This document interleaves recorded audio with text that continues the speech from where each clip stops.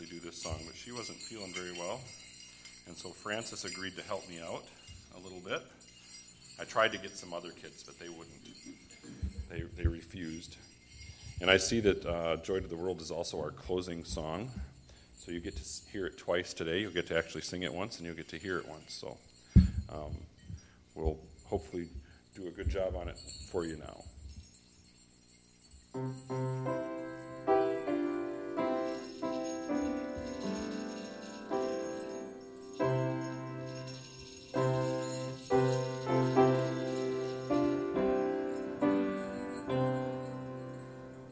Joy to the world, the Lord is come. Let earth receive her King. Let every heart prepare him room. And heaven and nature sing. And heaven and nature sing. And heaven and nature sing. Joy to the earth, the Savior reigns. Let men their songs employ, while fields and floods, rocks, hills, and plains repeat the sounding joy. Repeat the sounding joy. Repeat the sounding joy. No more let sin and sorrow grow, nor thorns infest the ground. He comes to make his blessings flow, far as the curse is found, far as the curse is found, far as the curse is found. He rules the world with truth and grace, and makes the nations prove the glories of his righteousness, and wonders of his love, and wonders of his love, and wonders of his love.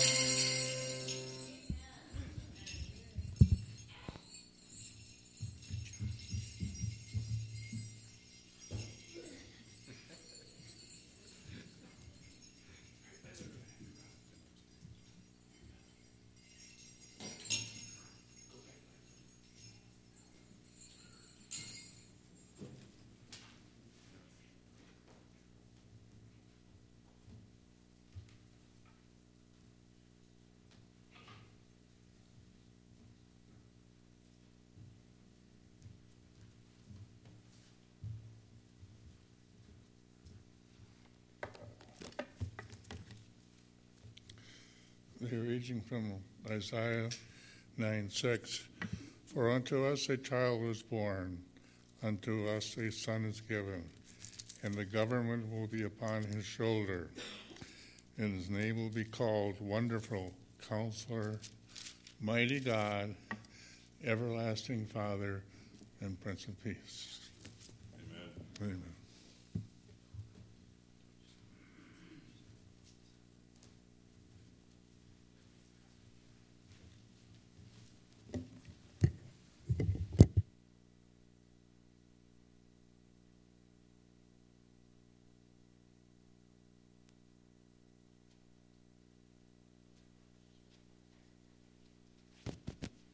Morning, church.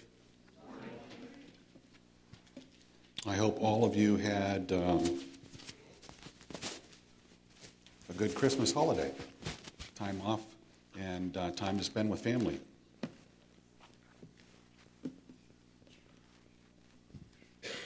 Well, on the church calendar, not so much in the Adventist church, but in most of Christendom, this time of the year, the Christmas season, is the biggest part of the year. It's the top place on the calendar, and so this is referred to as the Advent season. I see there's an Advent candle here.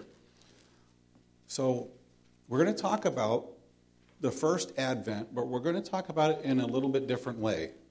We're going to look at the relational aspects of the first Advent. What do we mean by Advent? Advent is just simply a word that means appearing. And so we're talking about Christ's first time. But are we?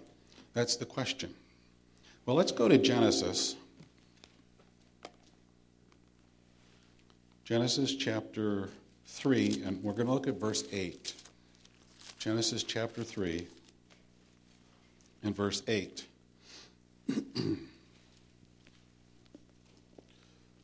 My Bible reads this way. They heard the sound of the Lord walking in the garden in the cool of the day.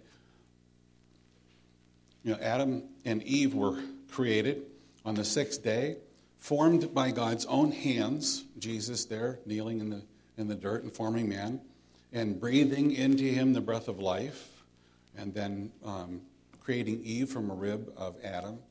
And I don't know how long it was that Christ was coming and visiting them in the garden before sin took place. We have no record of how long that might have been.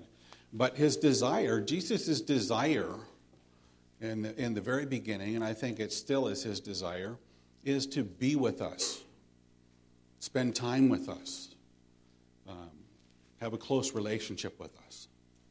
And so he would come there in the cool of the day and visit with them. I can just imagine that he gave them a guided tour, first, right? Here's the place for you to live. Well, oh, by the way, don't eat from that tree, right? But his desire and his commitment was to spend time with them each day there. I'd like to go now to 2 Corinthians chapter 6. 2 Corinthians chapter 6. And so we see there in Genesis, God wanting a close relationship with man. In fact, when he created them, he said that he created them in his image. He created man a little differently than the rest of the creatures on earth. He created them with his own hand. The rest of them he spoke into existence. But Adam was special. He created them with him with his own hands. Now, in 2 Corinthians chapter 6, we're going to look at verses 16 through 18. Paul's writing here, and he writes these words. He says, "Or what agreement has the temple of God with idols? For we are the temple of the living God. Just as God said, I will dwell in them and walk among them." I will dwell with them and walk among them. I can't help but think about these words, and the relational aspect of what they're presenting. I will dwell. Do you dwell in somebody else's house? How about another country? Do you dwell in another country? No. You occupy other countries. You dwell in your own. You dwell in your own home. And so God is suggesting to us that he wants a relationship with us that is close and personal. He wants to not just visit us, if you will. He doesn't want to see us just once a week or maybe once a month or maybe 2 times a year, Easter and Christmas, right? He wants to spend time with us each and every day. He wants to dwell with us. And I can't help but remember a story about a man that was wanting a closer relationship with Jesus, and so the illustration was that he invited Jesus, to come to his home. And when Jesus first started coming to his home, he would have him in the living room. And after he got to know Jesus a little bit, he looked around the living room and he said, there's some things in here that I'm not too proud of, and it's a little messy. So he spent a good deal of time cleaning up the living room. And Jesus comes over and he visits, and he's like, well, okay, well, I've seen the living room. How about you take me to the rest of the house? No, Lord. Not ready for you. And so eventually he gets to go into every room, except there is a closet upstairs. And when they get through the house and they come to the closet, the man says, well, what's in the closet? I mean, Christ says, what's in the closet? And he said, well, we're not going to go there. We're not going to go there. And Jesus, tells him, basically communicates to him that, I need to have access to all of you, not just part of you, or the parts that you choose to allow me to have, but I need a relationship with all of you, every bit of you. And so eventually the man turns all of the stuff that he had stuffed into the closet that he didn't want the Lord to see over to him, and his experience was much greater and richer. So Paul goes on to say that, and I will be their God, and they shall be my people. Therefore, come out from their midst and be separate, says the Lord, and do not touch what is unclean. And I will welcome you, and I will be father to you, and you shall be sons and daughters, says the Lord Almighty. God wants to be our God. He wants us to be his people. I don't know if that means a whole lot to Americans nowadays, that we're a nation together. It's called the United States of America, not the divided states of America, right? And we're all Americans. We're here as a people. Now, some of us come from all over the world and come here. And it used to be when I was growing up, I don't think they call it America this anymore, but they call it the melting pot. Or any of you old enough to remember that? The idea and concept was that you came here and you kind of got blended in and you became American. When my grandfather came from Italy, in the home they didn't speak Italian because he told the children, "You're American, so you speak English," even though he didn't. So, they learned English, but that was what was spoken in the home, and it helped him to learn the language. But he didn't want to be Italian anymore. He wanted to be American because that's what he came here for. And so God is wanting us to be a people, and he wants to be our God. Now, and today, we have many gods. Many, many gods. Some of them come in different forms. Houses, cars, football teams. No offense to the Packers, but you know what they call people that go to those games? They call them fans, right? Short for fanatic. That's what fan is short for. Okay? So they're fanatical for their team, and I don't know about you, but I've seen some of the fanatical things that they do at football games, and they'll be in no shirt, painted it all up with this body paint in the middle of winter in Wisconsin. Now, that's fanatical, isn't it? They get excited about the football game, right? And so they want to be part of that team. Because when I talk to them, and my brothers are big football fans, and I talk to them and they say, my team, right? And it's like, okay, well, how are you part of the team? I'm thinking, I don't say it, but that's what I'm thinking. How is it again that you're part of the team? But they take ownership in it, right?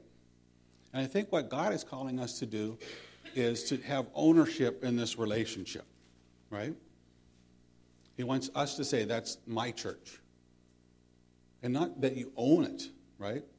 It's that because you're a part of the community. You're a part of God's people. And he becomes the number one priority in your life. Everything centers around Jesus. Now, my wife and I, we've been married 29 years. And I'm very happy that we made it that long. And I'm looking forward to however long God has us together until he comes in the clouds of glory or we separate by death. But the point is that we're both committed to the relationship. And I think that we need to be committed to our relationship with the Lord as well. Because He's committed to us. He's committed to us. Very much so. Now I'd like to turn in the last book of the Bible, Revelation, chapter 21. Revelation chapter 21. So we've seen that Jesus has wanted to have a very close and intimate relationship with us in the very beginning.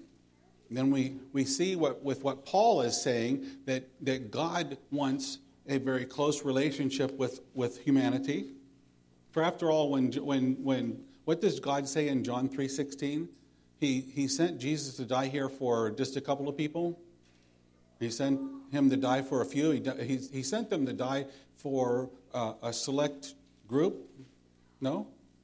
He says that he sent him to die for the whole world, the sins of all the world. And so he is wanting this relationship not just with us, but with the rest of his creation.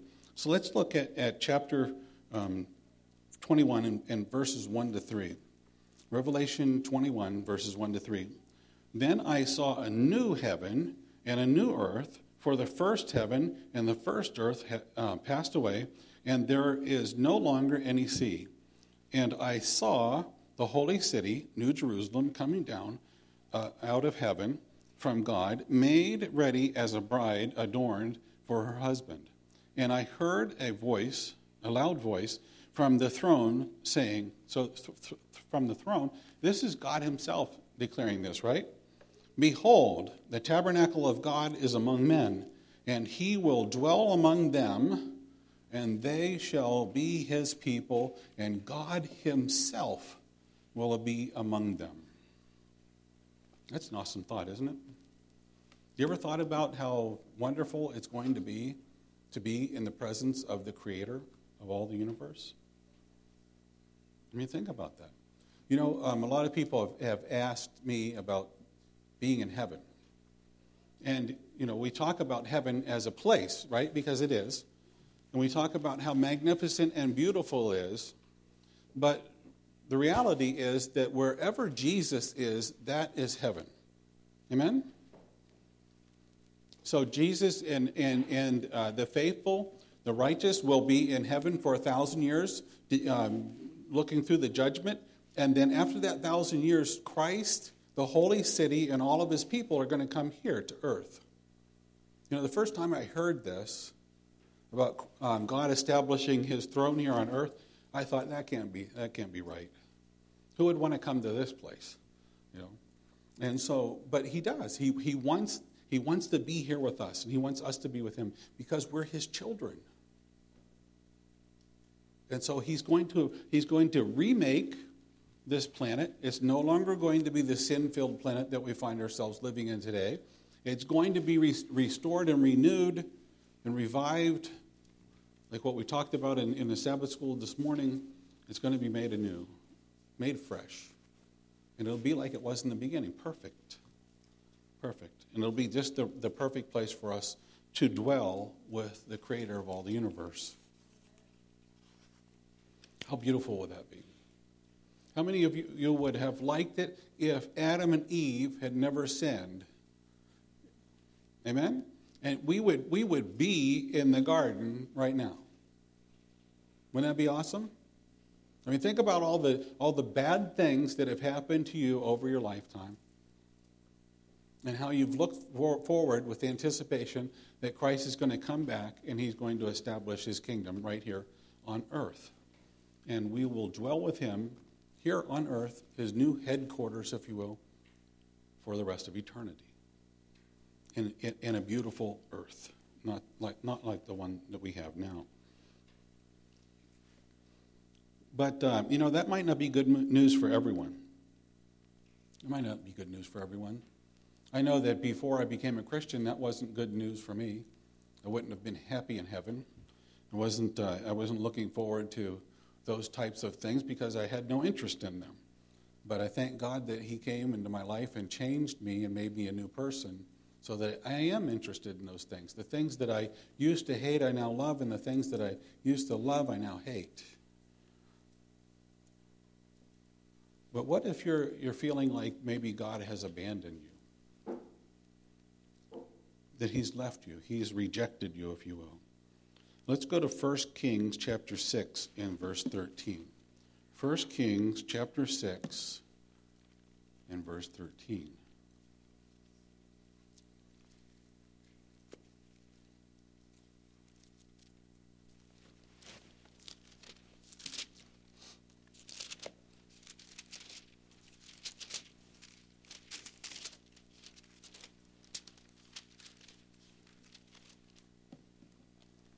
My Bible reads this way. I will dwell among them, or I will dwell among the sons of Israel, and will not forsake my people Israel. And by the way, if you're thinking, well, this is just for the Jews because it was written in the Old Testament, you have to remember that in the New Testament, God calls us spiritual Israel. And so the good news is, regardless of where you have gone in your life, the things that you've done that have drawn you away from God, doesn't matter how far you've drifted away or ran away in some cases, God wants you back, and he will not reject you if you ask for forgiveness and you ask him to have a relationship with you. There's good news there. And if you have already experienced that for yourself, praise the Lord. If you haven't, I would strongly suggest that you really pray about it and make sure that it's something that you've done. And maybe you might even want to share that truth with someone else. You know, I have found out that it's not how you start your life, but it's how you finish your life that's important. You know, I don't care what kind of a start you had. It doesn't matter. God doesn't matter. To God, it doesn't matter where you began, how rough or difficult or hard or deviant your past has been.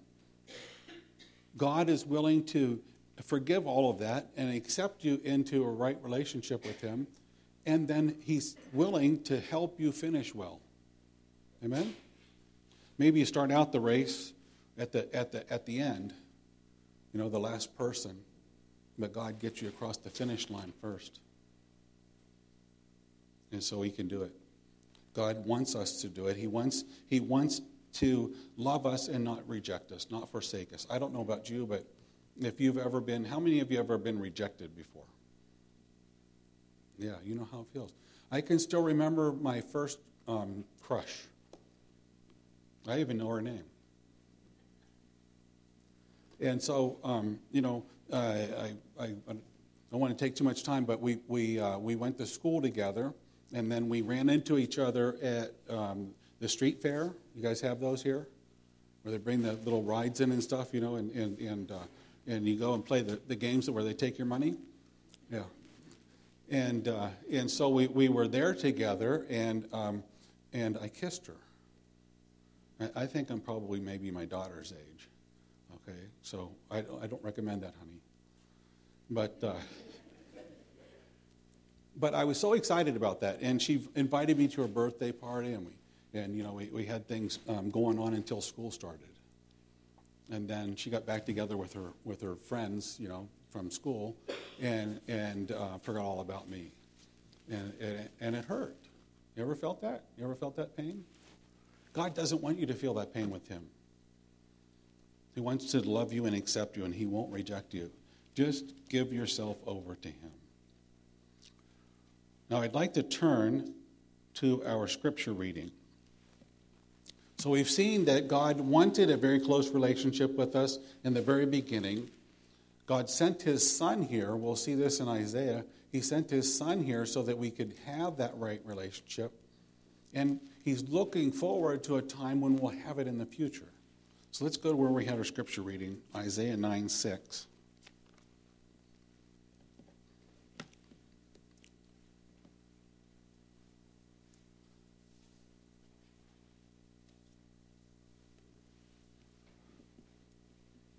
My Bible reads this way. For a child is born to us. Do you see the plural language there? The relational language that God gives to us? To us. God could have said easily here, hey, God, that a child was born to me, right? He could have said that. Or he could have said that he gives you a child. But what he says is a child is born to us. A son will be given to us.